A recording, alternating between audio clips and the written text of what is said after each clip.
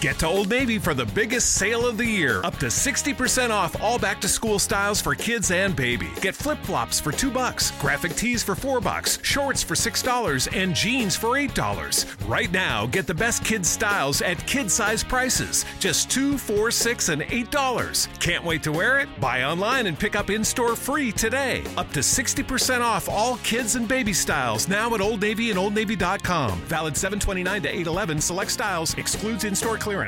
Get to Old Navy for the biggest sale of the year. Up to 60% off all back-to-school styles for kids and baby. Get flip-flops for $2, graphic tees for $4, shorts for $6, and jeans for $8. Right now, get the best kids' styles at kid-size prices. Just $2, $4, $6, and $8. Can't wait to wear it? Buy online and pick up in-store free today. Up to 60% off all kids and baby styles now at Old Navy and OldNavy.com. Valid 7/29 to 8/11. Select styles. Excludes in-store clearance. Easter is coming up, and I just can't wait to have the whole family in one place. And of course, what's Easter without an awesome Easter brunch? Now, I don't know about your family, but mine is a little picky, and I really wanted to impress them with something delicious. A friend told me I should check out Total Wine & More. It was crazy. They must have every wine and beer imaginable. I told one of their friendly experts my situation, and they found me just the thing. This sparkling wine is going to be absolutely perfect for brunch, even with my picky family. I know next time I need something, I'm shopping at Total Wine & More. Welcome to the NBA podcast. As you can hear, I'm not Brian Toporek because he's in Argentina having the time of his life, while I'm sitting here recording a podcast. Life isn't fair. Thankfully, though, I'm joined by my old-time friend, Mark Karantzoulis. Mark, how are you, man?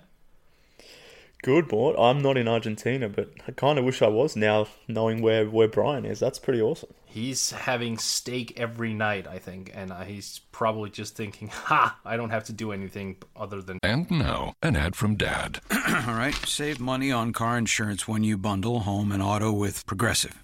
Can I take these off? All right. What is this? This looks good. Wow, that's well made. Where did you get this? I'm talking to you with the hair. Yeah, where did you get this? It's good stuff. That's solid. That's not veneer, that's solid stuff. Progressive can't save you from becoming your parents, but we can save you money when you bundle home and auto. Progressive Casualty Insurance Company, affiliates, and other insurers. Discounts not available in all states or situations. Just enjoy life, and I hate him for it, and I'm not going to welcome him back when he's going to come back. So, no. Nah, fair enough. At least he's escaping Twitter and not seeing all these Markel Fultz, free throw attempts that look completely ridiculous. Oh no, he has Wi-Fi, so a little bit of pain his way, and it's okay because then he can feel it, and just a little bit of pain while he's eating his goddamn steaks. That's fine. Yep, good. So Mark, before we start, we're gonna have to talk about the Bulls, obviously. Where can we find you on Twitter? You can get me at MKHoops on Twitter, and as Morten sort of alluded to there, I pretty much only talk about the Bulls on Twitter. I talk NBA as well, but I follow this team and have a Bulls podcast and a Bulls blog, so I'm very, very focused on this team. You are allowed to say what the name of that podcast is, Mark. That's a good point. The podcast is called Bulls HQ as well as the blog, so if you're interested in the Bulls, follow along. And MK Hoops, that's a nice handle. It is. I came up with it myself. Yeah, apparently you did. Thank you. Yeah. No help whatsoever, huh? Yeah. None from anyone else. You bastard. All right, so let's get right into it. The Bulls obviously are a little bit better than what people assumed, ourselves included. We thought that them winning 17 games would probably be in late March, early April even, and now here we are, January 19th, 17-28. So, Mark, what should they do here? I mean, should they just stick with the whole winning thing, or should they look at the draft instead and go that route? Like, it seems like they've sort of painted themselves into a corner, or at least put themselves into a situation where they have to make a big call. So what should that call be? Well, for me, I'm still Team Tank. So, and I will be probably until the trade deadline. I think the trade deadline, so there's probably about 7 or 8 games to go before the deadline passes itself. But that deadline and what they do will effectively determine how they'll perform for the remainder of the season. Now, I'm on Team Tank, so that means trading Mirotic and looking at dealing guys like Robin Lopez and Justin Holiday, and they've even put Jerry and Grant on the trade block, which probably doesn't really change the tanking scenario, but I guess they're looking to be active at the deadline, but being active and actually moving players is a different story. So I'm of the opinion that they should be trying to maximise their draft pick for 2018. I think that's their best long-term decision, but it's kind of hard to say what they're going to do because they've been two entirely different teams. So they started the season 3-20, or 3-23 rather, and then Nikola Mirotic pretty much came back, and the team's been, I think, 14-8 since he's returned, or at least since December 1, they've been 14-11. So they're an above 500 team for a good chunk of this season now, for over half of this season, and they're playing like a playoff team for the last 25 games. So they've been a conflicting team to follow because there's been two identities, and it's really hinged on a lot on Nikola Mirotic as well as David Nwaba, and their impact on the rotation has been profound. So I don't know what this team's going to do. I think they want to make deals, but I don't think they're going to make deals just for the sake of it. I think you are entirely correct. I think they are going to be active on the market, but I also think they kind of enjoy the youth movement that they've gone, the successful youth movement, I should add. And we know guard backs, when they are hitting a stride, they seem to ride it a little bit, and the chase for 8th seed, not necessarily this year, but in years past, has always been a point of emphasis for them. It's been pretty much playoff or bust. If the team actually goes in a totally unexpected route and becomes buyers at the deadline, how would you react to that? I would be pretty disappointed if they became buyers. Like, I guess it depends on what they're buying. Like, if they're buying for draft picks, then that would be good, but that's probably not going to happen. But I mean, if they're buying players to sort of make the team better, right, in an attempt to push towards the playoffs, then that would be kind of disappointing, I guess, depending on who that player is. Because I'm assuming that player probably isn't going to be a highly valuable player, given that the Bulls don't really have much to send back. So it wouldn't really make sense for them to be buyers at the deadline. They really are set up to be sellers. They're one of those teams that will have cap space. Now, I'm not sure what they plan on doing with that cap space, whether they want to go after a big name like a Paul George or a DeMarcus Cousins or dare I say LeBron James, or whether they want to eat some bad salary with that cap space and take on some contracts for draft picks. So I think that is probably the wiser and a better strategic option than rather than chasing free agents. But I would be very, very surprised if they were buyers at the deadline. So you just mentioned a name that I was going to mention to you, and I'm really glad that you brought it up. And it was DeMarcus Cousins. And I was actually going to wait a little bit until enter free agency talk. But the Bulls could realistically be a player for him during July. If they signed DeMarcus, I would personally feel it was a bit weird of a timing, considering he would be best suited as like Jimmy Butler's teammate, given the similarity in age. But would he be able to be this type of leader for a younger team with him being at that point in time like 28? I would say no. I mean, there is like zero evidence that DeMarcus Cousins has been that player ever. And to put him in Chicago on a max deal, I guess during his prime, but you probably won't get all that. If you like to give a 4-year contract, will all of that 4 years be prime? I'm not sure, but even excluding the production side of things, and if you just think about DeMarcus Cousins as a leader, and you think about the infrastructure that the Bulls have and the issues they've had in the locker room with Fred Hoiberg managing personalities and DeMarcus Cousins obviously being a very tough guy to sort of get along with, and then the way he impacts your locker room, I would not want him to be in Chicago, I guess, setting the example for young players like Chris Dunn, Larry Markkinen, and even Zach LaVine.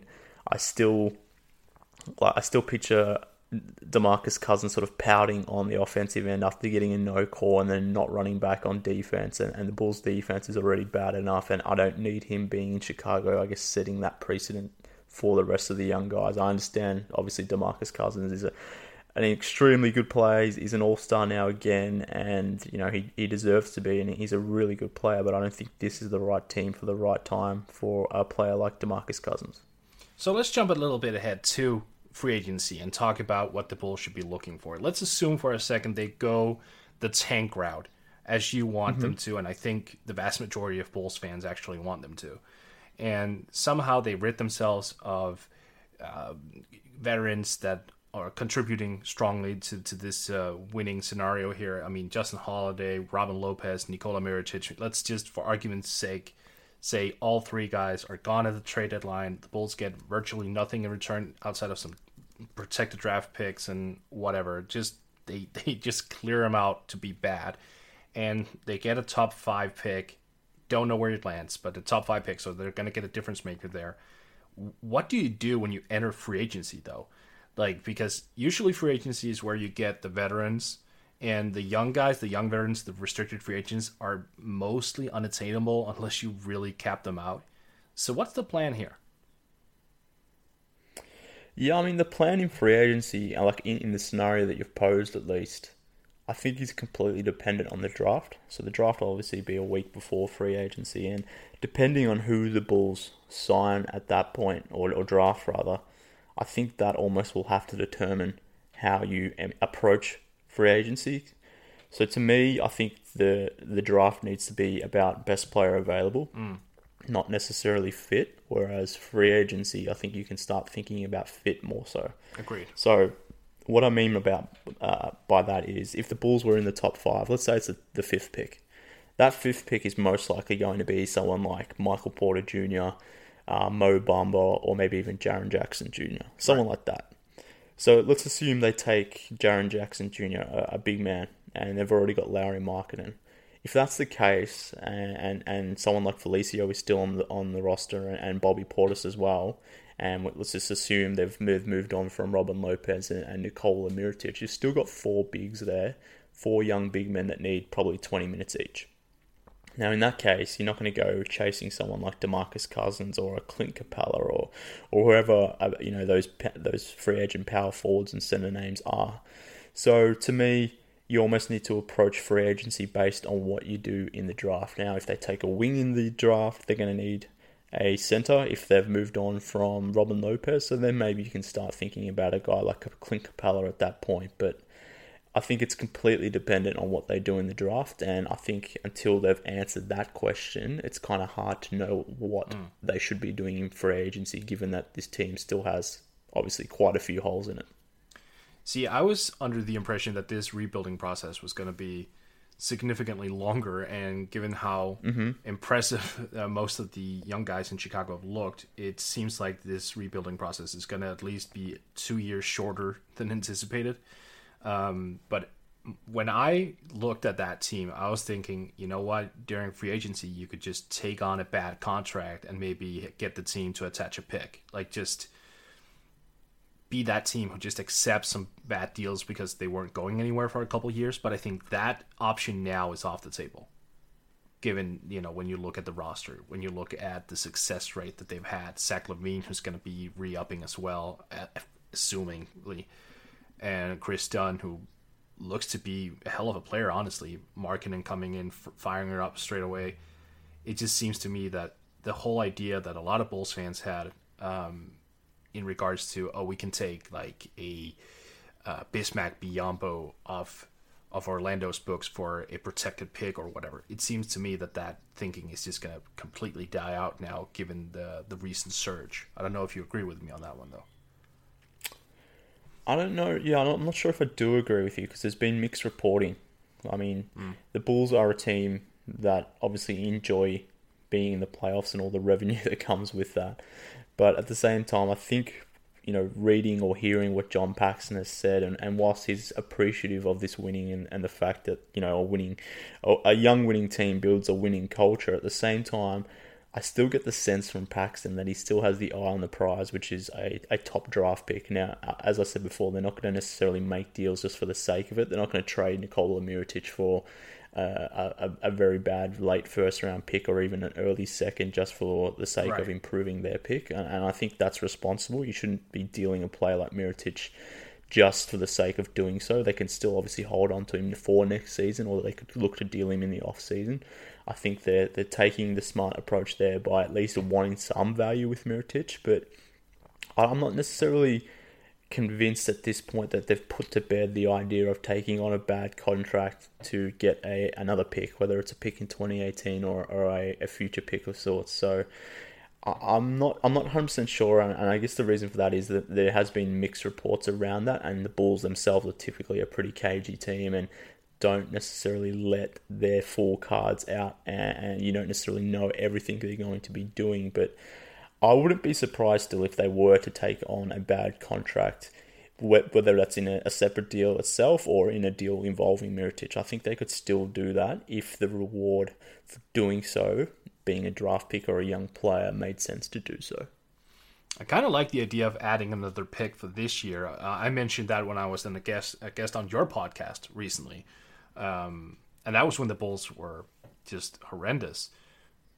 This draft is the year where you should get a second pick if you can get it. Like this is such a top-heavy draft when it comes to like talent. So if you can get another lottery pick, or at least top 16 in that regard, in that area, you should do it. If it not like you shouldn't trade the farm to do it, but if a deal comes up where you have to slightly overpay for it, I would probably be willing to do it because it would just make sense. Yeah, for sure. I mean, Detroit is one of those teams that have been rumored to be interested in Nikola Mirotic, and they've just slid in out of the top 8 there in the East, I believe. I think they're in 9th, and they've one game above 500, so they've got the 14th pick per tankathon if the draft was to be held today, and assuming there would be no movement. So if for whatever reason Detroit came calling at the deadline and said, all right, look, we'll give you John Lua and our first round pick, which is currently 14th, we'll give you that for Mirotic and maybe a second rounder or whatever the deal might be. Right. I think that would be a move that you would trade Mirotic for, because it's currently that pick there is currently slotted at 14. Maybe it moves up a bit when Mirotic goes to Detroit if he helps them improve. Maybe it finishes somewhere in the 18 to 19 range, let's say. So I would still be happy with that. But if a team like Toronto or San Antonio, who have like the 26th or 27th pick in the draft, they offer Mirotic and a contract. That pick and a contract for Mirotic.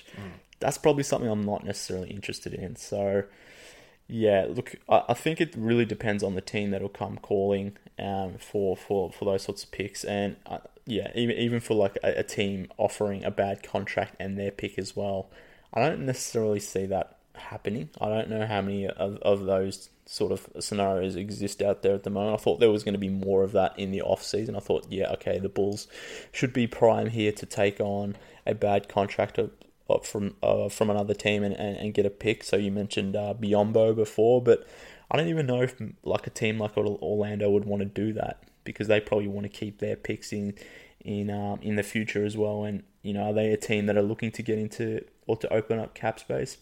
Probably not. So I think teams are being very conservative at the moment. Welcome to Total Wine and More. It's much more than a wine store. It's the 8th wonder of the world. When people talk about Total Wine and More, they get a little carried away. We're just a big, friendly place run by people with a passion for wine and beer. See, we travel the world to find the best wines from the best regions, and we sell them at the lowest prices anywhere. And friendly, helpful experts at every turn. You know what? Maybe we are the 8th wonder of the world. Shop in store or online at TotalWine.com. Welcome to Total Wine and More. It's much more than a wine store. It's the 8th wonder of the world. When people talk about Total Wine and More, they get a little carried away. We're just a big, friendly place run by people with a passion for wine and beer. See, we travel the world to find the best wines from the best regions, and we sell them at the lowest prices anywhere. And friendly, helpful experts at every turn. You know what? Maybe we are the 8th wonder of the world. Shop in store or online at TotalWine.com. So, talking about Mirotic, would you prefer that he stuck with the Bulls this year and you moved Robin Lopez and Justin Holiday instead? Like, if you had the choice of removing 2 of those 3, is Mirotic the one who's left standing alive? So my answer to that question is completely based on the value of what you can get in return. Right. So my assumption would be that Mirotic is going net you the most from an opposing team. So working under that assumption, I would be dealing him. Yeah. And even though he's the best player, he's the one that's still primed to go. And I think that makes sense. Like, even though the combination of Lauri Markkanen and Nikola Mirotic as this super stretch front court is really tantalizing, I guess. I've liked what I've seen from it, even though the numbers don't necessarily bear out a fruitful combination just yet. It's a small sample, but at the same time, it hasn't been an effective lineup. I don't think that's a combination that you can sort of just run with for 30 minutes a game or 20 minutes a game even.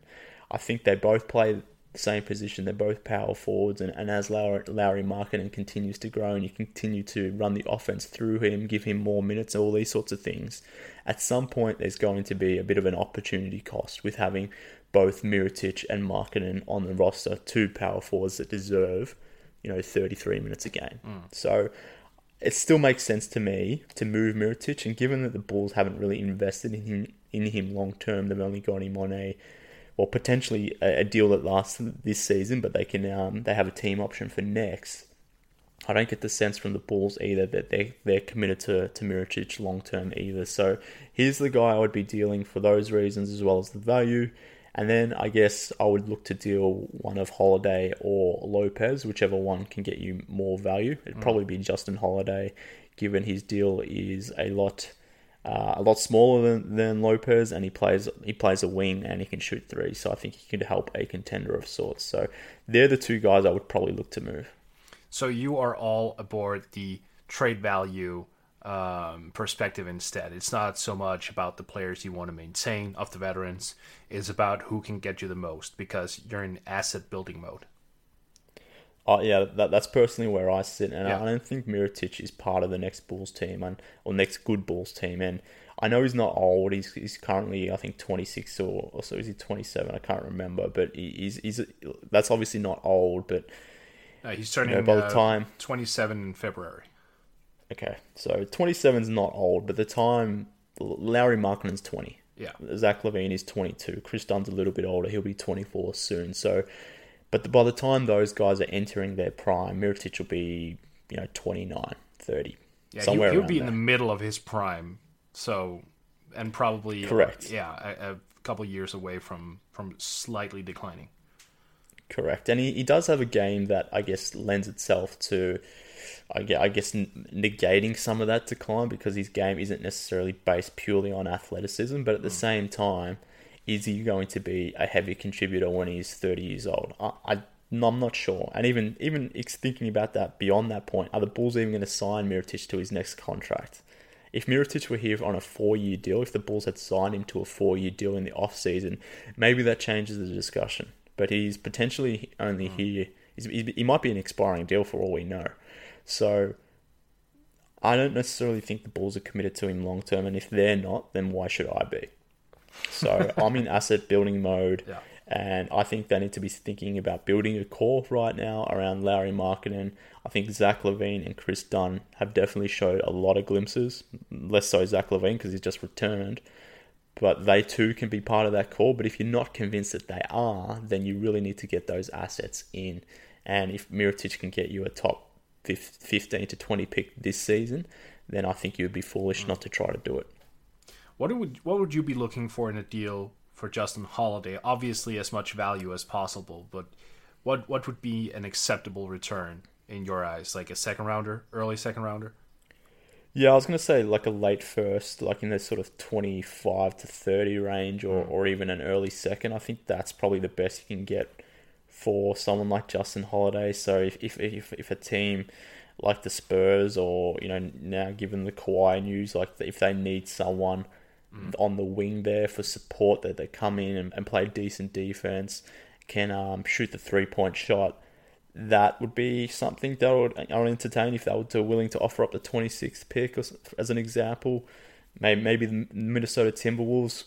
I know that pick is going to the Hawks, so it's more of a question with the Hawks, but they're probably not necessarily interested in a guy like Holiday. But I'm looking at teams in that 25 to 30 range and whether they'd have any interest in taking on a veteran wing that that can come in, play some solid D and shoot from outside. And he's shooting above 38%, I think, on the season from three, or at least he was the other day. So, 38.3%. Yeah. So he has value, and his contract's only around $4.5 million. So he's not a burden on your cap. So I would be aiming for a late first, but if that means, it rolls into the early seconds, so, something around that 32 to 35 range, then again, I would be looking at doing that as well, because, he's not committed to the Bulls long-term in terms of contract, so I don't necessarily think he's part of their long-term plan. He's 28 years old, and he's obviously not going to be part of the next great Bulls team, so similar logic with Mirotic. I'm looking to deal him for the best available deal, and if teams are offering a late first or an early second, then I'm listening. San Antonio, as you mentioned, would be a nice landing spot, and he would be somewhat young for them. Yeah, he makes perfect sense from a fit perspective, but I think the only thing that gives me pause on that is that the Spurs aren't traditionally a team that traded their first round picks. Right. They often hold on to those late firsts, and as Spurs do, find a gem late in the drafts, and then they build them up into quality players. So that would be the only, I guess, reservation of whether they would want to actually trade for someone like Justin Holiday. And teams like Minnesota, Toronto, and Houston, they owe their first round picks to other teams that are at the bottom that won't necessarily want Justin Holiday. So, yeah, I'm not too sure if they'd be interested. Maybe the Cavs, they've got the 24th pick at the moment, but would they be interested in a 3-and-D wing? It hasn't really gone that well with a guy like Jay Crowder at the moment, and J.R. Smith isn't having his best season either, so would they be interested in moving their first, not the Brooklyn pick, but their first for someone like they could use for the Justin defense. Holiday? Yeah, they definitely could, but I think someone like the Wolves, who have the 22nd pick, thanks to the OKC Thunder, I think that's probably asking too much. I don't think they'd move the 22nd pick for Justin Holiday, but the teams at the top of the standings, I don't think they're necessarily going to be interested in moving their first. And if they are, or if they would, they owe their first to another team. So it's probably not going to happen, to be honest with you. I kind of dig him in both San Antonio. I was also looking at the Thunder specifically. Like they need that guy at the 2-guard spot to open things up instead of Andre Roberson. But the Thunder are in a pretty weird spot right now. They don't know what's going to happen with Paul George. Melo is slightly showing his age. I don't think they're going to give up any future major assets for Holiday. No, I agree. So I think it's probably likely he stays, but I think he should be on the block. Oh yeah, is what I'm saying. So. And I think the Bulls are mimicking that thought. So I think they have him on the block. Whether he moves or not is a different story. But I think they're making the right move by at least entertaining the idea of trading Holiday. So let's talk center for a second, because Robin Lopez, for the second year in a row, starting Bulls center, a lot of fans are looking at him as an obvious trade candidate because he's, I believe, he's the oldest player on the team, and He's on a friendly deal compared to what he gives and offers, but he's also the type of guy who holds the defense together. And if you remove that and replace it with the Felicio instead, like there's a stronger possibility that Chicago's defense implodes and makes them worse for the time being. However, we talked about this prior to recording here. You mentioned that Lopez has been a part of the 3-23 Bulls before they got hot. So you don't necessarily see him as a major cog into the winning fabric of the team. But moving forward, is he the center that you want to go forward with, at least for the next couple of years, until you find a suitable replacement? Or do you give it up and just go all in on future drafts or free agency to find a more, let's say, compatible center that fits with Lauri Markkanen? So I have no issues at all if the Bulls decide to keep Robin Lopez. And I say that for two reasons, or a few reasons. First being his contract situation. So he's only got one more year after this year. So it's 14.3 or 14.4 million next season, I believe. So it's not super onerous, and they're not a team, obviously, that's going to be looking to shore up cap space so that they can afford to eat that contract. And given the value he does provide, I think it's worth keeping someone like Lopez around from a leadership perspective. I think that's very important for a young team. But even the little things that he does, it just helps so much for this team. If I think about Larry Markkinen, I'm not sure if his rookie season is as successful if he doesn't have Robin Lopez next to him. Lopez is a guy that will set some really solid screens. He's a guy that's going to box out for you. He's going to make all these little plays that make your life as a rookie so much easier, that you need to focus on just a few little things that can make you be effective. Lopez will take care of all the dirty work. You don't have to worry about that. You don't have to worry about bodying up or setting picks or doing all that sort of stuff. He'll do it for you, and you can just concentrate about, improving as a shooter or improving your positional defense or whatever it may be. So from that perspective, Robin Lopez adds a lot of value to his teammates. But for the Bulls' tanking purposes as well, he's not a guy that's going to go out there and volume score for you or handle the ball or do these sorts of things that the team really needs. So even though he does offer a lot of help for the younger players, he's not someone that's necessarily going to burden the tank himself by going out there and scoring 25 a game like someone like Nikola Mirotic can. So to me, he's almost the perfect player to have in this rebuild. And if for whatever reason the Bulls were to draft a center, I couldn't think of a better player than Robin Lopez to sort of mentor that guy for at least one more season. And then when Lopez is a free agent, maybe you think about keeping him around on a smaller deal as a backup center. So I'm completely in on Robin Lopez. I think he's a great teammate. I think he helps tremendously with our younger players. And whilst the Bulls should be thinking about tanking, they should also be thinking about development. And a player like Robin Lopez is pretty critical for the development of the younger players already on the roster. So it would have to be a somewhat major haul for you to be acceptable to moving Lopez. Or not major haul, but it has to make significant sense. Yeah, look, if you can get a good first rounder, and what I mean by good for Robin Lopez, given his contract and the fact that he plays a position that isn't really of need for most teams, if you can get a pick in sort of the 20 to 25 range, then maybe I think about it. But anything lower than that, like a late first or an early second, then I'm probably not doing that deal, because I think that pick probably isn't going to be adding as much value to the Bulls collective than someone like Robin Lopez can for a guy like Larry Markkinen or even a guy like Chris Dunn. If I think about Chris Dunn, I'm not sure if his life is made easier without Robin Lopez, and he's having to play most of his minutes at center with someone like Bobby Portis or Cristiano Felicio, who aren't the most intuitive or high IQ sort of guys, compared to someone like Lopez, who's going to set him a really beefy screen to the point where he can get into the lane so much easier.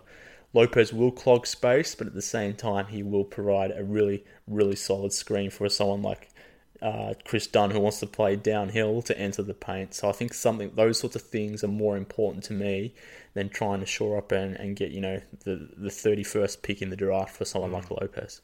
Well, sometimes trade value and on-court productivity also doesn't really go hand in hand, and I too would argue that Lopez is worth more for the Bulls and likely any other team that has him, because he's the same dude, he's the same guy, he has the same personality, than what his trade value would suggest. Like, he's worth more just having around. So yeah, I can see that logic. I think it would be weird for the Bulls to give up him for a marginal, like, second rounder, like an early second or a late first that's more or less a second anyway.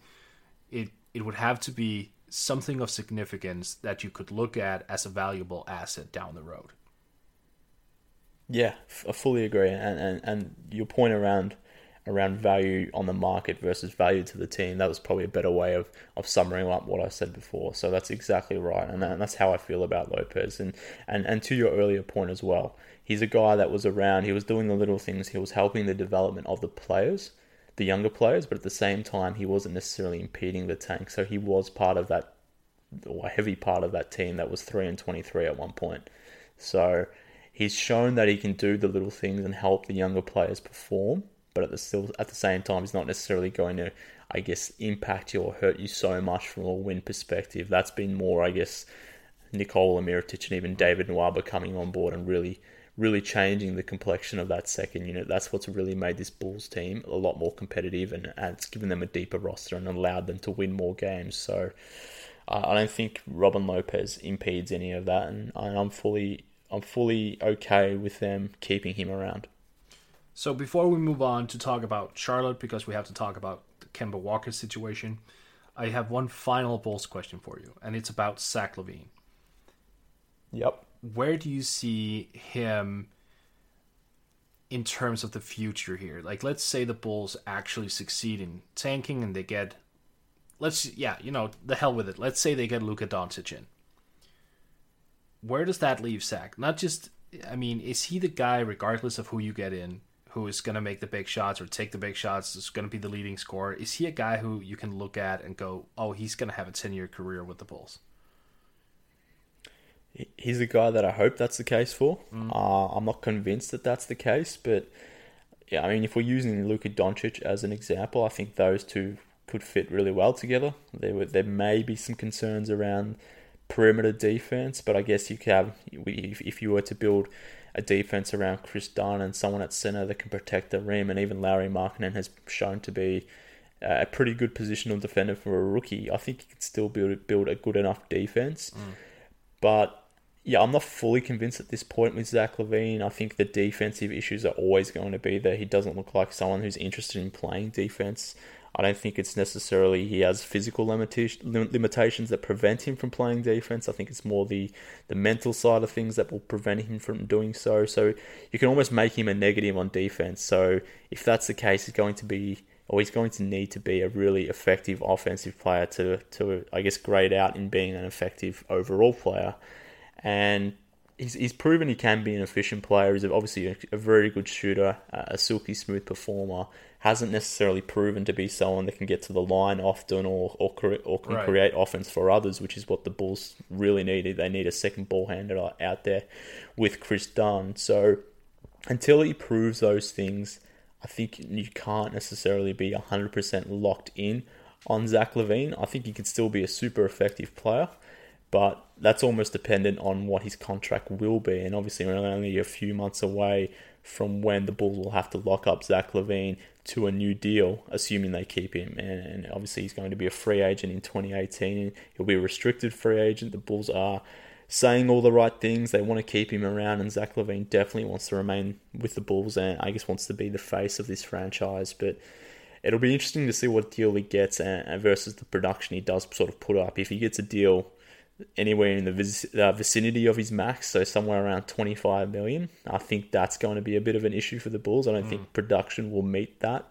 value, but if you can get the deal close towards 15 to 17 million over 4 years, I think you can live with that. But yeah, it's going to be an interesting case, and it's probably the most interesting storyline going forward for the Bulls for the remainder of the season, at least until the trade deadline passes. So the trade deadline's a talking point at this point, given the Mirotic sort of thing. But after that, it's going to be completely based on Zach LaVine and how he looks, what player he projects to be coming back from his knee injury, and then we can start to talk about contract and what sort of contract he'll be worth.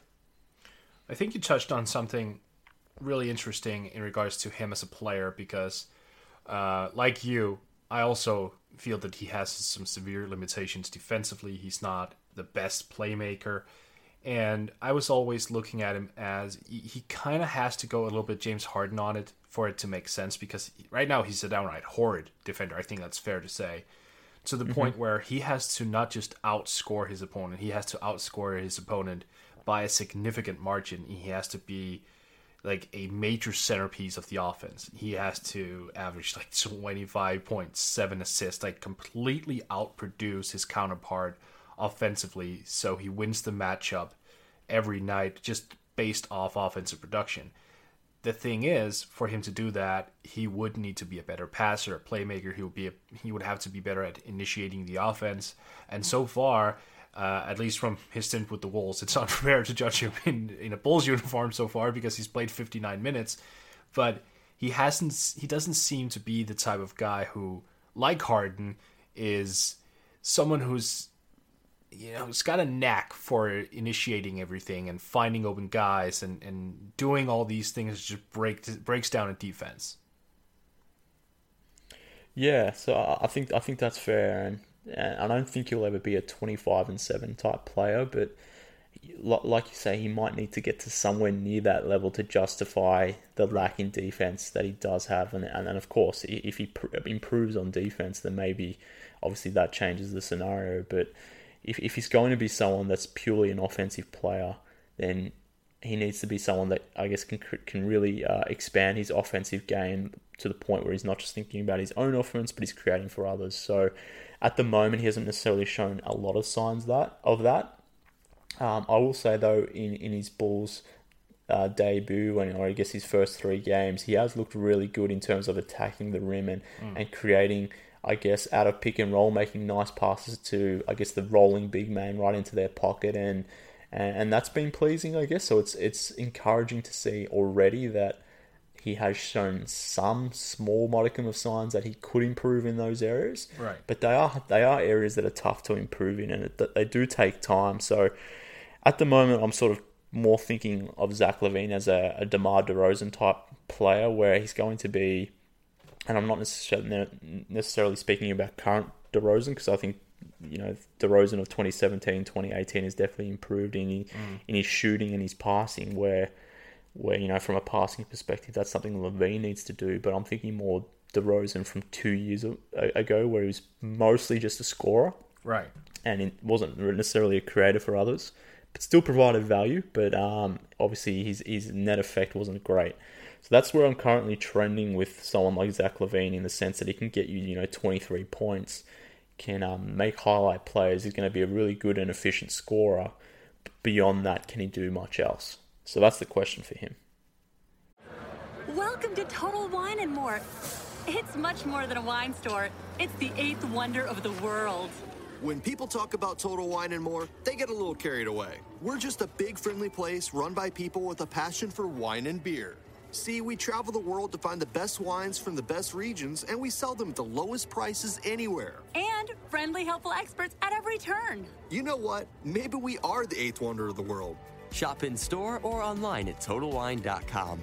Easter is coming up, and I just can't wait to have the whole family in one place. And of course, what's Easter without an awesome Easter brunch? Now, I don't know about your family, but mine is a little picky, and I really wanted to impress them with something delicious. A friend told me I should check out Total Wine and More. It was crazy. They must have every wine and beer imaginable. I told one of their friendly experts my situation, and they found me just the thing. This sparkling wine is going to be absolutely perfect for brunch, even with my picky family. I know next time I need something, I'm shopping at Total Wine and More.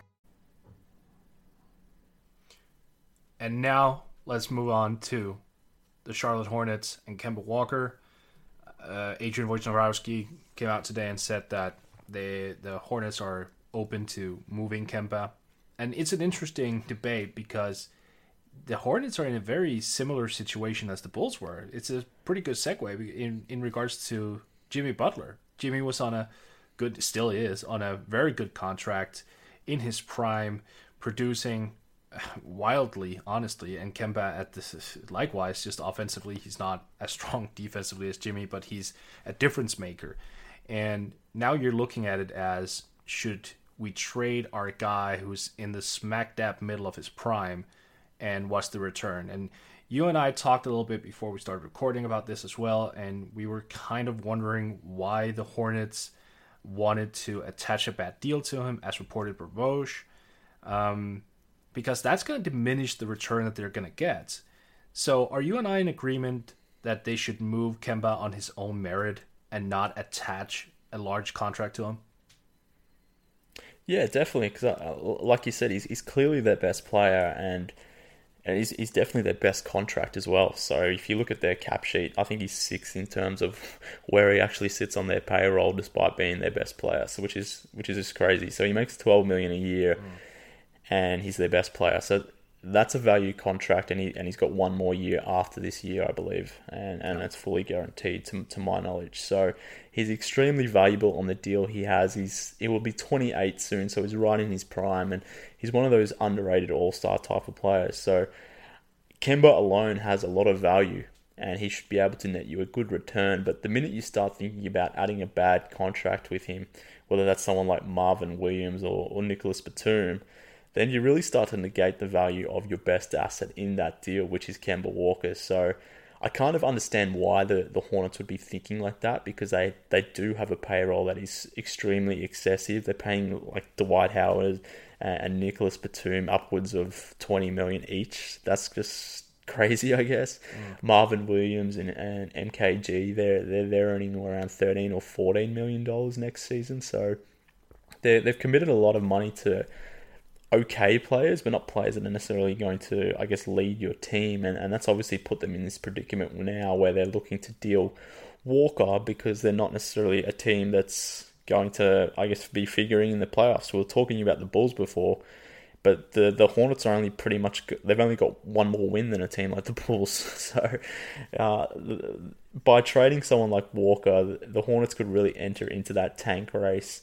And obviously that's something the Bulls will need to be considering. But thinking about the Hornets, I understand what they're trying to do by moving someone like Batum with Walker, but at the same time, that's really going to reduce the value that you receive back. So I want to see how this plays out, because Kemba Walker is a super underrated player, and I think on his deal alone, he's a really valuable player. But where the value lies when you start adding Batum or Marvin Williams, I think that's where it gets really interesting.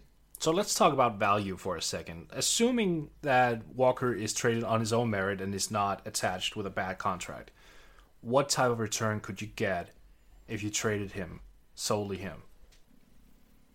I would think you'd be hopeful of landing a first-round pick and maybe one other decent-ish young prospect and maybe a contract that would match some salaries. I think that would be fairish, given that Walker, he's an undersized point guard and he only has one more year remaining on his deal. And I think you're necessarily going to get a haul for him.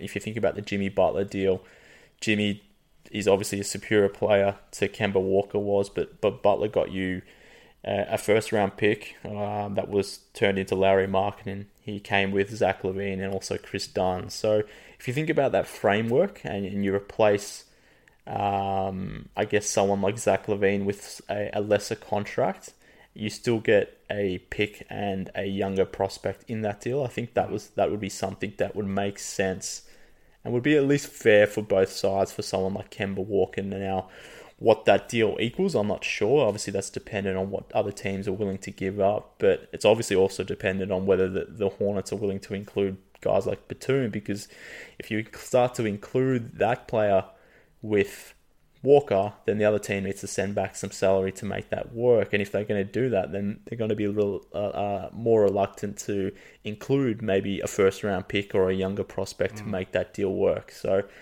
yeah, I'm with you. I think they need to be looking at dealing Walker individually and then thinking about how they can move on from someone like Batum or even Marvin Williams in a side deal. That way to, I guess, release that cap pressure that they do have.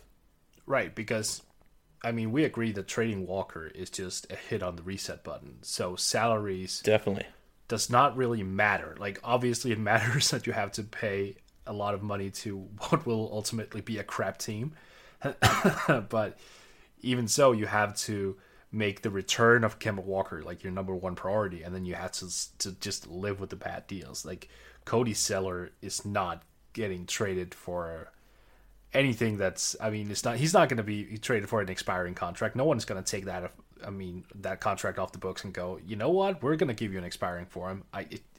Like, you would have to attach something to it, obviously. Same goes with Nick Batum. I think Dwight is somewhat movable because he only has 1 year left after this season. And, like, hell, the Bulls, if they end up moving Robin Lopez, they could need a center next year. And if they have a lot of cap space and maybe the Hornets were willing to throw in a second rounder, something like that, hey, who knows? Yeah, maybe. Like, I guess, like, with Dwight, though, like, I'm just, how many times is this guy going to get traded before, like, teams stop thinking about maybe necessarily trading for him? And to Dwight's credit, he has been okay this season. He hasn't been bad. He's done his job. I'm talking purely from on-court production. Who knows how he's like in the locker room, but Dwight's actually had a pretty good season, so he can give you some value, I guess. Maybe a team like Washington may be interested in Dwight. I don't know if they were to send back Mahimi or something like that. Who knows? I just randomly plucked that one out there, but yeah, I don't think it's the worst thing if they keep Dwight around, because he is that expiring deal after next season. But Batum really is the bad one. So he's got 3 more years after this season, upwards of $24 million from 2018-19. So he's the one that's really, I guess, going to cripple their cap space. Well, not their cap space, but just their general cap in terms of guaranteed money for the next 3 seasons, whereas guys like Dwight will expire after 2018-19. Even someone like Marvin Williams only has 2 years left.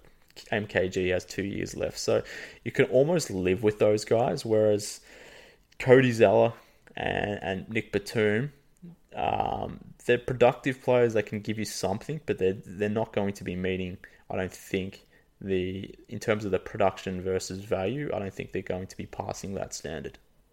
I would agree. I do have a thought about Nick Batum, though. Given that the that cap space is somewhat limited this year, I wouldn't be surprised if a team who's looking to upgrade and who only had, trading opportunities left were willing to take a bet on him.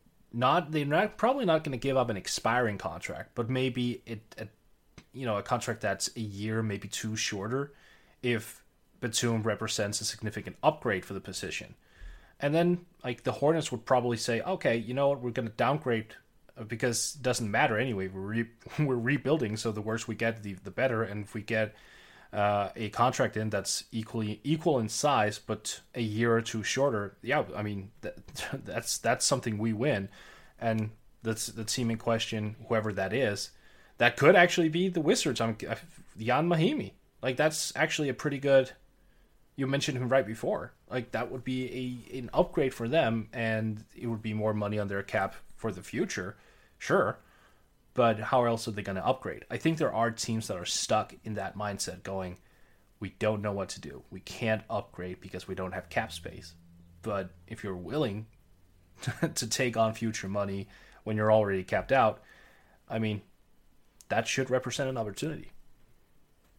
Yeah, I think that's fair. And I have no idea if this would be, if these teams would be interested in it, but it would be funny to see Batum go back to Portland and Portland to send back, I don't know, a combination of Evan Turner, Myers Leonard, and Mo Harkless, who have less years on their deals. Yeah. They've got one less year, but I don't know if Portland are necessarily interested in keeping their guaranteed contracts at a point where it is at the moment, which is extremely high.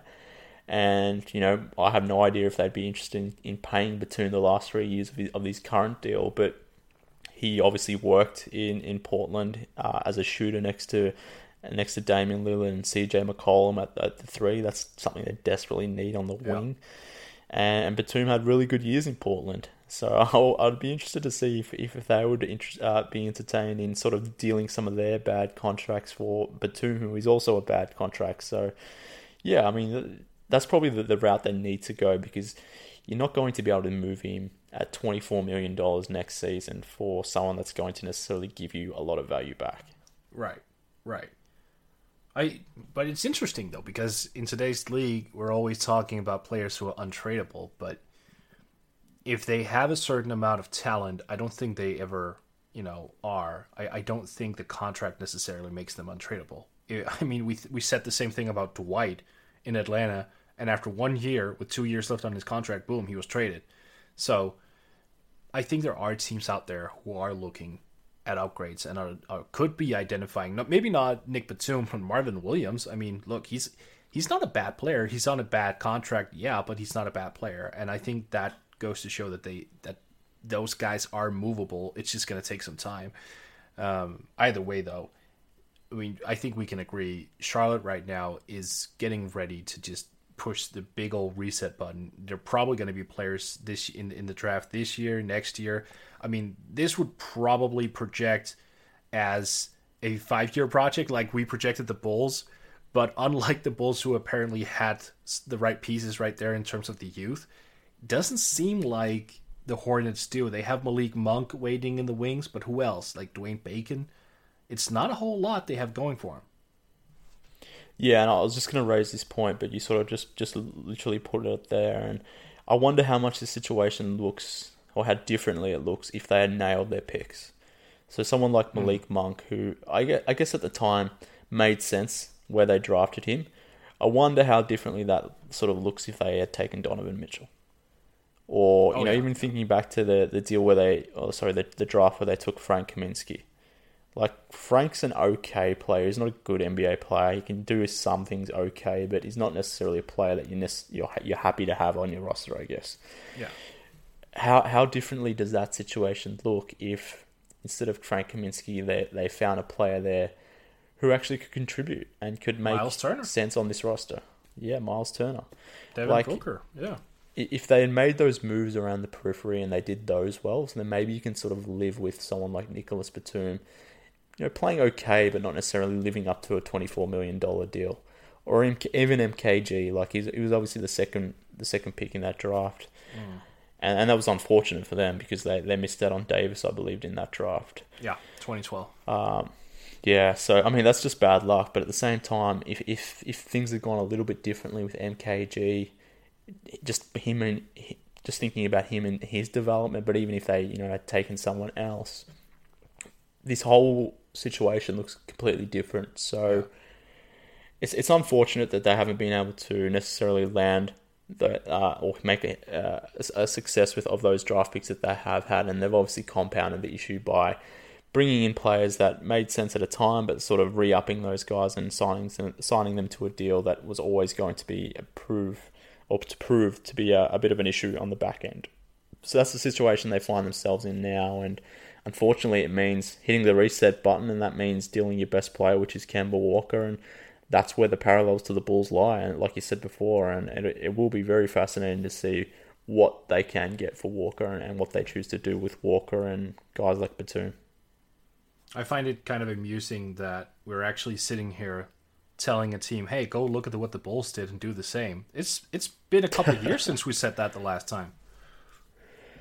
Yeah, well, I mean, the Bulls, for whatever reason, have made out pretty good from that Jimmy Butler deal. At the time, I was pretty disappointed with it, but it looks to be... the deal itself looks to be a whole lot better than what it proved to be, I guess, 6 months ago. But I think if they use that Butler deal as a proxy, or the logic behind that, and sort of understand that they're caught in the middle here, they're not necessarily good enough to be in the top 5 for a really good tank position.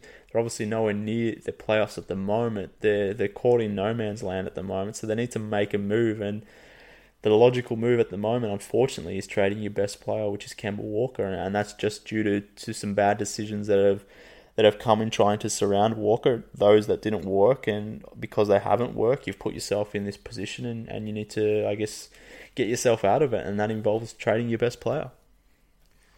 Oh, it's all about hitting them draft picks, baby. Yep. Yeah. Very important. Easter is coming up, and I just can't wait to have the whole family in one place. And of course, what's Easter without an awesome Easter brunch? Now, I don't know about your family, but mine is a little picky, and I really wanted to impress them with something delicious. A friend told me I should check out Total Wine & More. It was crazy. They must have every wine and beer imaginable. I told one of their friendly experts my situation, and they found me just the thing. This sparkling wine is going to be absolutely perfect for brunch, even with my picky family. I know next time I need something, I'm shopping at Total Wine & More. Welcome to Total Wine & More. It's much more than a wine store. It's the 8th wonder of the world. When people talk about Total Wine & More, they get a little carried away. We're just a big, friendly place run by people with a passion for wine and beer. See, we travel the world to find the best wines from the best regions, and we sell them at the lowest prices anywhere. And friendly, helpful experts at every turn. You know what? Maybe we are the 8th wonder of the world.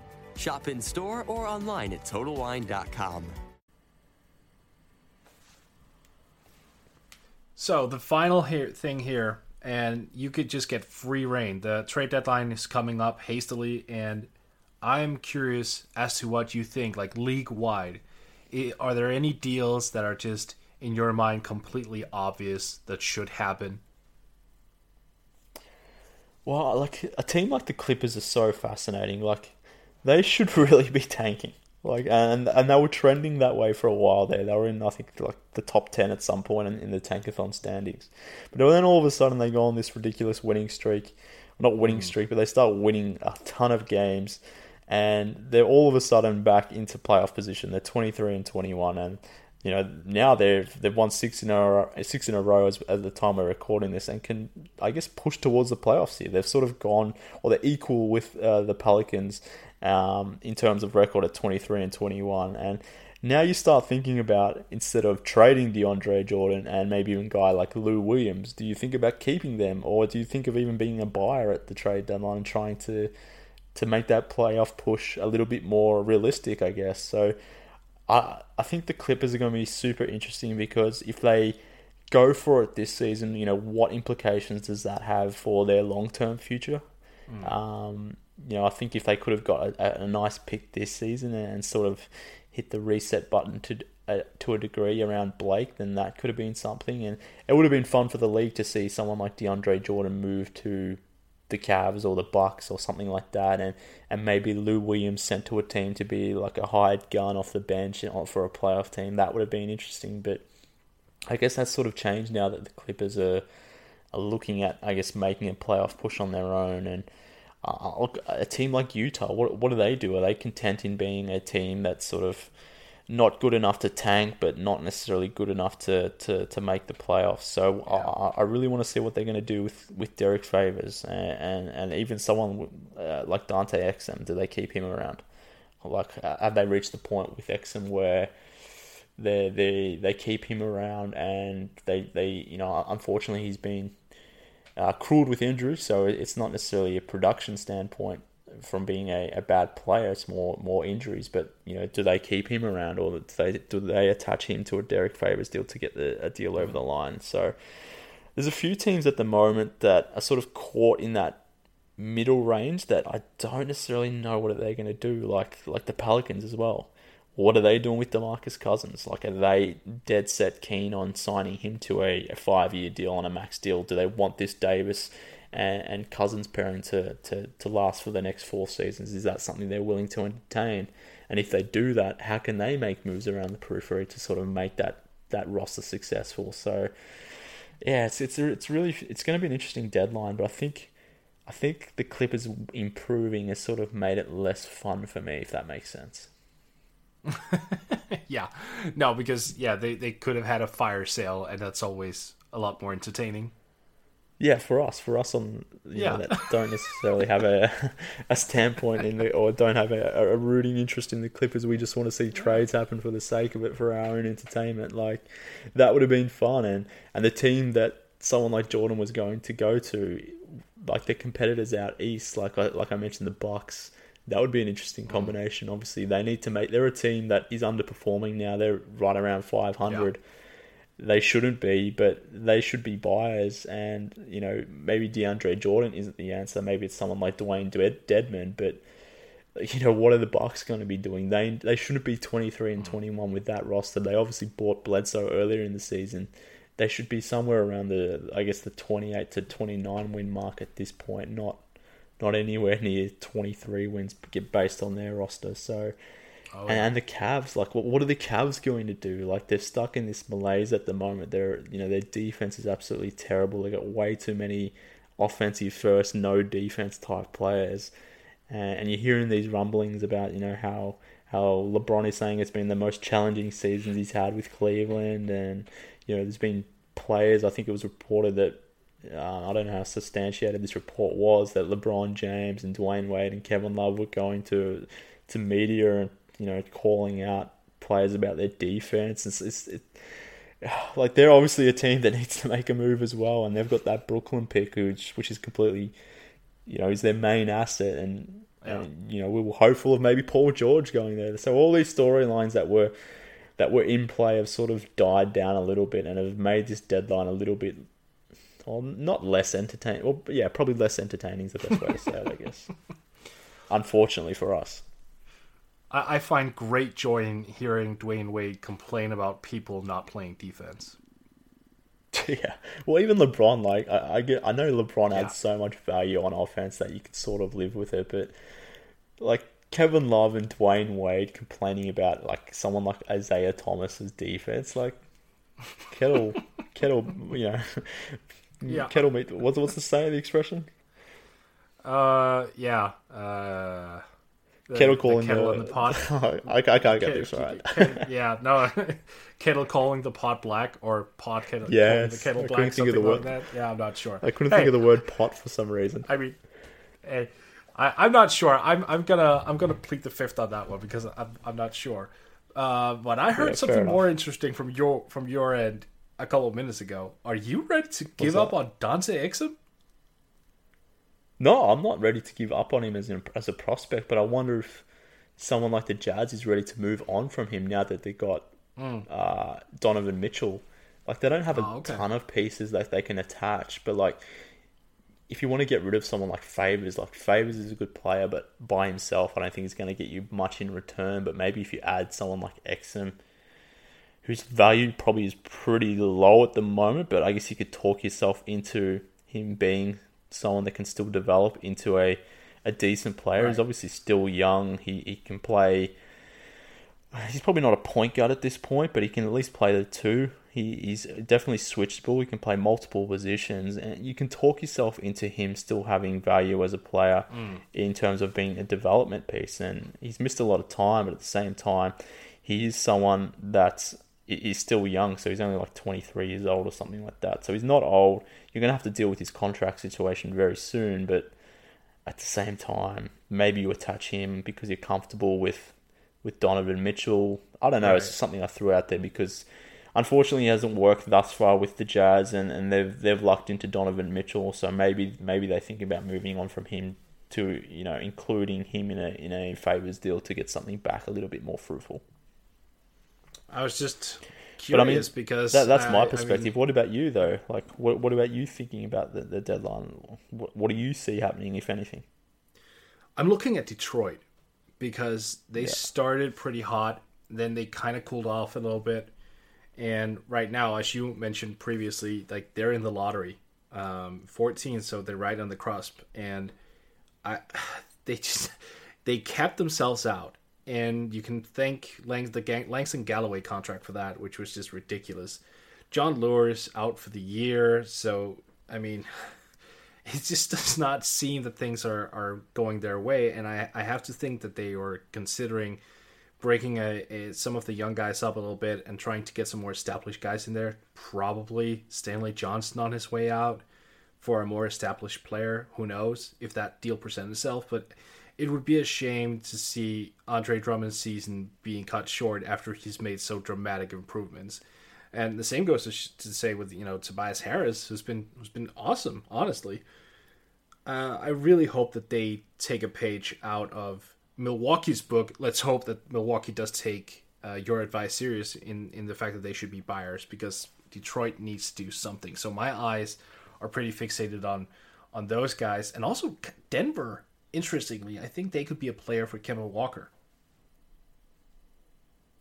Yeah, I think Kemba Walker makes a lot of sense for a team like Denver. And obviously they were interested in Kyrie in the offseason. And, you know, maybe they're less interested now that Gary Harris and what's their shooting guard, who's Jamal Murray. Those two, that combination, maybe you want to explore that a little bit more. And I don't know necessarily how they feel about Moutier, but yeah, he makes sense in Denver. But whilst we're recording this, Shams is sort of reporting that the Cavs are interested in George Hill. So yeah, maybe that's a deadline deal that sort of happens. So that makes a lot of sense for the Cavs, and he would be a perfect fit next to LeBron. But he would also be a good fit in Denver. So he was obviously a guy that was talked about as to going to Denver at some point. So yeah, it's there still will be an interesting deadline. It always is, regardless of if moves are happening. We're suckers for rumors, whether the actual deal happens or not. We love the trade deadline. Yeah. But you mentioned the Pistons, but another team that I'm just sort of thought of as well is the Orlando Magic. Yeah. At the moment, they're pretty much the worst team in the NBA. They're scheduled to have the number one pick after starting the season, I think 8-2 at one point. which is completely ridiculous in itself. But they've got a lot of pieces that I think you can move as well. So Elfrid Payton, I guess, like, what are they doing with him? I still like Payton as a prospect. I still think he can be a good player in the right system, but is he right for Orlando? I'm not necessarily convinced on that. Evan Fournier, they obviously signed him to an extension. He's a good player, but probably not worth his contract. But at the same time, he could help a playoff team coming in there and scoring and shooting from deep. And even Aaron Gordon, like, are they convinced on keeping him? Probably they are, but I think, it's a new management group, so you never know. But like, they've got a few pieces there that, well, what are they going to do? Or even like Hazonia, who's like a bench piece, but what are the Magic going to do? There's a lot of these teams out there that have players that don't necessarily fit where they're currently positioned, or where that team is currently positioned, and it makes sense for them to move on from those players, but finding that deal, I guess, is the hard part. I just want Brooklyn to trade for Mario Hazonia. Yeah, I mean, they've done things with Joe Harris, and Joe Harris was a second-round pick who was from the Cavs, cast aside from the Cavs, and he's come in and at least been a valuable role player for them. So, Kenny Atkinson just does things with young players where he can turn young players that looked pretty hopeless, I guess, or aimless, and can turn them into something. And Spencer Dinwiddie is obviously probably the prime example of that right now. So, Hazonia in Brooklyn, that would be a good low buy for them, I guess. Yeah, and that's what they've been doing, like, ever since Sean Marks took over. I mean, I'm really impressed with what they've done there. Jalil, I mean, exactly. I really look forward to seeing, like, the second half of the season with him, like, getting more minutes. Overall, I think Brooklyn is also one of those under-the-radar teams that we don't talk about enough, especially as a trade candidate, because they can pull something out of their ass and they could actually look pretty good. It just seems to me that they're just kind of biding their time. They're like a gator in the water, just waiting. And then when an opportunity presents itself where they can sweep in and buy low, they do it. And if things don't work out, then okay, who cares? Because like, we have so many young guys anyway. It was a low gamble, and to the point where it might not even be able to be described as a gamble in the first place. So I could see them making some noise. I wouldn't be surprised at all. So, Mark, before we go, I have to ask you this question, given that you're Australian. Ben Simmons or Donovan Mitchell for Rookie of the Year? I know who you're going to pick. Yeah, you know me, but I mean, you gotta admit it's becoming a more and more interesting conversation. Yeah, certainly, it definitely has. I didn't think it was going to. Probably in December, I thought it was pretty much wrapped up, a done deal. It was Simmons's to lose, I guess. And to that point, he wasn't going to lose it, but his play has regressed slightly, and Donovan Mitchell has been out of this world. So, I would still, at this point, expect Simmons to win it, particularly if he does make the All-Star team, or if the Sixers do happen to land a playoff spot. A lot of that will be, obviously, on Embiid's shoulders, but at the same time, obviously Simmons has been super important to that as well. So I think Simmons is still probably in the box seat at the moment, even though his play has regressed slightly. But at the same time, like, I just wonder about someone like Donovan Mitchell, even though he is playing like ridiculously well. I do wonder if, like, being on the Jazz has any negative impact on his Rookie of the Year campaign. Like, put him on the Lakers or something like that in Lonzo's place. Lonzo Ball still is getting way more publicity than someone like Donovan Mitchell is, despite Mitchell looking like the younger version of Dwayne Wade at this point, with Dwayne Wade with a jumper of sorts. Yeah. Like, I wonder how differently Donovan Mitchell's rookie campaign or his campaign for Rookie of the Year, I should say, how differently that looks if he's in a different market apart from Utah. So, I mean, if Donovan Mitchell was in Philadelphia with Joel Embiid, how differently does that look, sort of thing? So, at this point, I would say Simmons, but I'm tipping you're going to say Mitchell. Yeah, but, I mean, look, at this point, I'm hoping Mitchell, but I got to agree with you. Right now, still, it's probably Ben Simmons, mostly because of his defense. I haven't been especially impressed with this offense yet, but his defense, my God. I mean, it took him 1 year on the bench to observe and learn, and then he just came in flying. I mean, obviously, he's, 21 years old. He still has some issues here and there. He forgets some rotations, but it's like, it's minor stuff. Like, this guy is really able to cover a lot of ground. He picks up steals like it's nothing. He blocks shots, which is something I didn't expect for him initially because he wasn't the greatest shot blocker at LSU. So, yeah, I mean, defensively, that's where I'm putting my money on Simmons. And I get that people are pointing to the 8 rebounds and the 7 assists. And yeah, obviously that's Draymond-esque and impressive as hell, but it's the defense that does it for me. And I think Donovan Mitchell, his defense has also been pretty damn good. But given that he plays at the shooting guard position and he isn't as switchable as Ben Simmons is, I'm probably giving the nod to Ben right now. But I mean, if he keeps having these so so-months, then I can't. Like, if he keeps declining until April when the season wraps, and Donovan is on the upwards like he is right now, I gotta go Mitchell. But I agree with you right now. Ben is leading, but it's so goddamn close. It's definitely closer than what we thought it was going to be. Like, people were talking about it being wrapped up a month ago or 6 weeks ago, whereas that's not the case anymore. And if Simmons continues to trend down and Mitchell continues to play this well, and if the Jazz can sort of start winning a little bit more games after Rudy Gobert comes back and is fully healthy and those sorts of things, then again, maybe that changes the conversation more and slants it more into Donovan Mitchell's favor. But I think the narrative at the moment is still with Ben Simmons. Oh, yeah.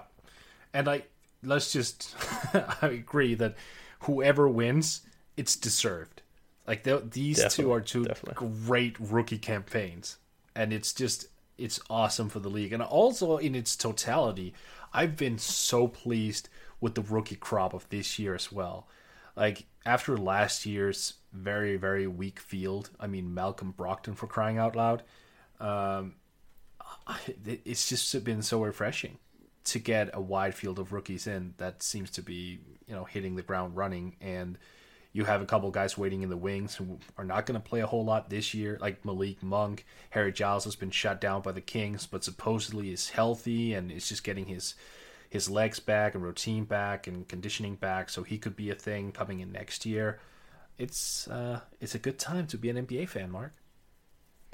Definitely, and I mean, we started this conversation talking about Larry Markkinen and all the Bulls, and if you think about Larry Markkinen, like, in a lot of other seasons, he's probably the Rookie of the Year. Like, that's how deep this rookie campaign, rookie season, or the draft itself, how deep the draft has been. Like, even Jason Tatum, like, he's been awesome.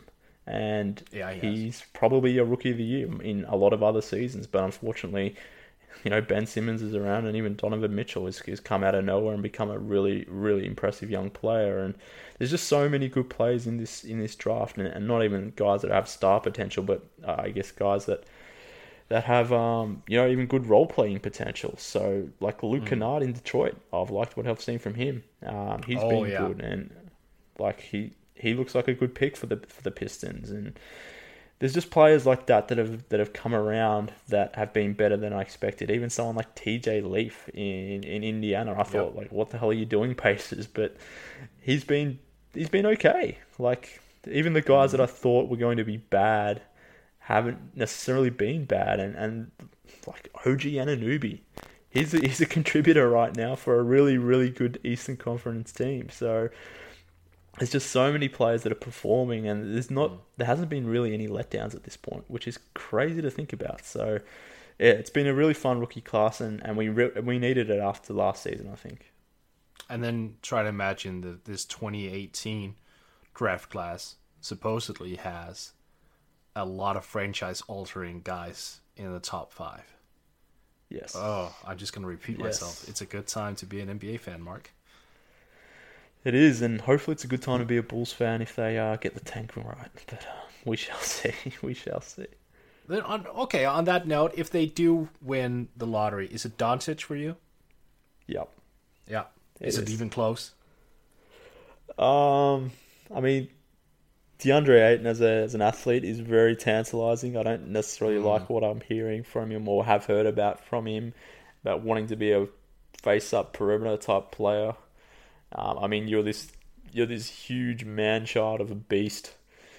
Get in there and just destroy souls in the paint and just kill people in there and play some defense. If protect the rim. If he can do that, then he probably goes past Doncic on my list. But at the moment, we haven't seen any signs of those sort of traits coming out from someone like DeAndre Ayton. I don't really have any interest in Marvin Bagley. So for me, it's Luka Doncic, and if it's not him, then I guess it's Ayton after that. But I'm probably more interested in someone like Jaren Jackson Jr. than someone like Michael Porter or Marvin Bagley. But that's just my own take. No, I'm right there with you. I mean, for me, it's the top two are the clearest. It's Doncic 1 and Ayton 2.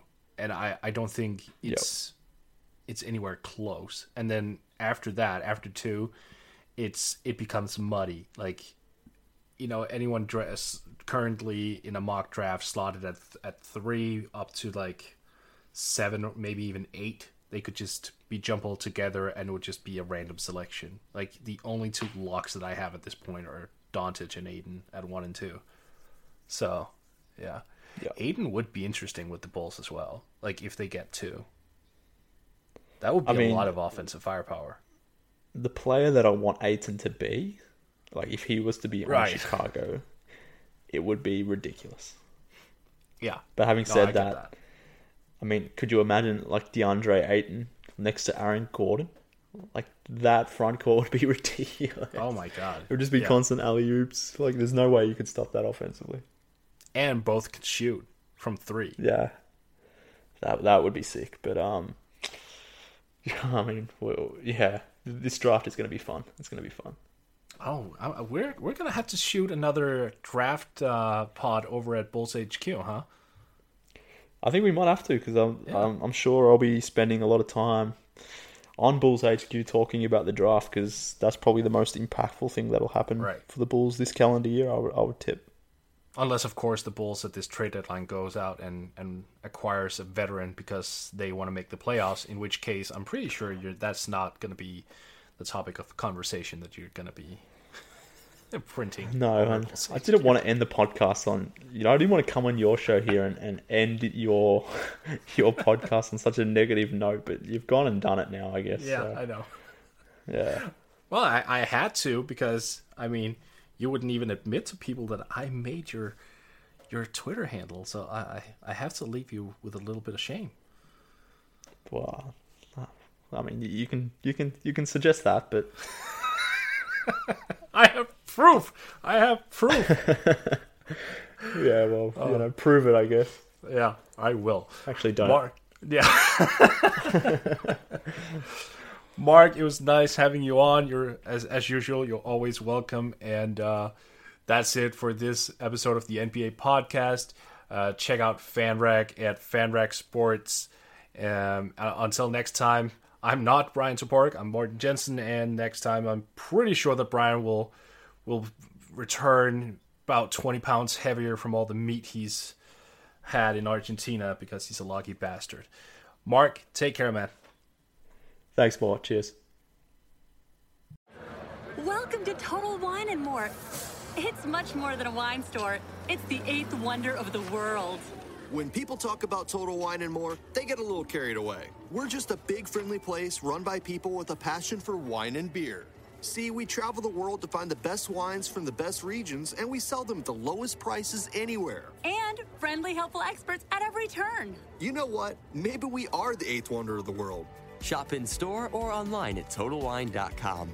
Easter is coming up, and I just can't wait to have the whole family in one place. And of course, what's Easter without an awesome Easter brunch? Now, I don't know about your family, but mine is a little picky, and I really wanted to impress them with something delicious. A friend told me I should check out Total Wine and More. It was crazy. They must have every wine and beer imaginable. I told one of their friendly experts my situation, and they found me just the thing. This sparkling wine is going to be absolutely perfect for brunch, even with my picky family. I know next time I need something, I'm shopping at Total Wine and More.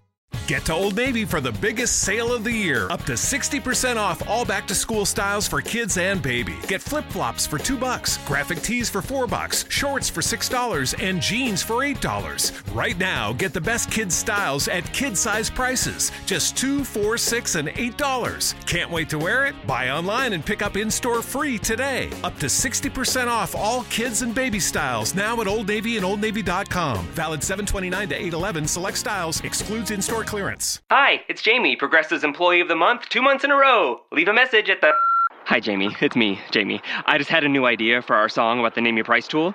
So when it's like, tell us what you want to pay, hey, hey, hey, and the trombone goes, blah, blah, blah, and you say, we'll help you find coverage options to fit your budget. Then we just all do finger snaps while a choir goes, savings coming at ya, savings coming at ya. Yes? No? Maybe?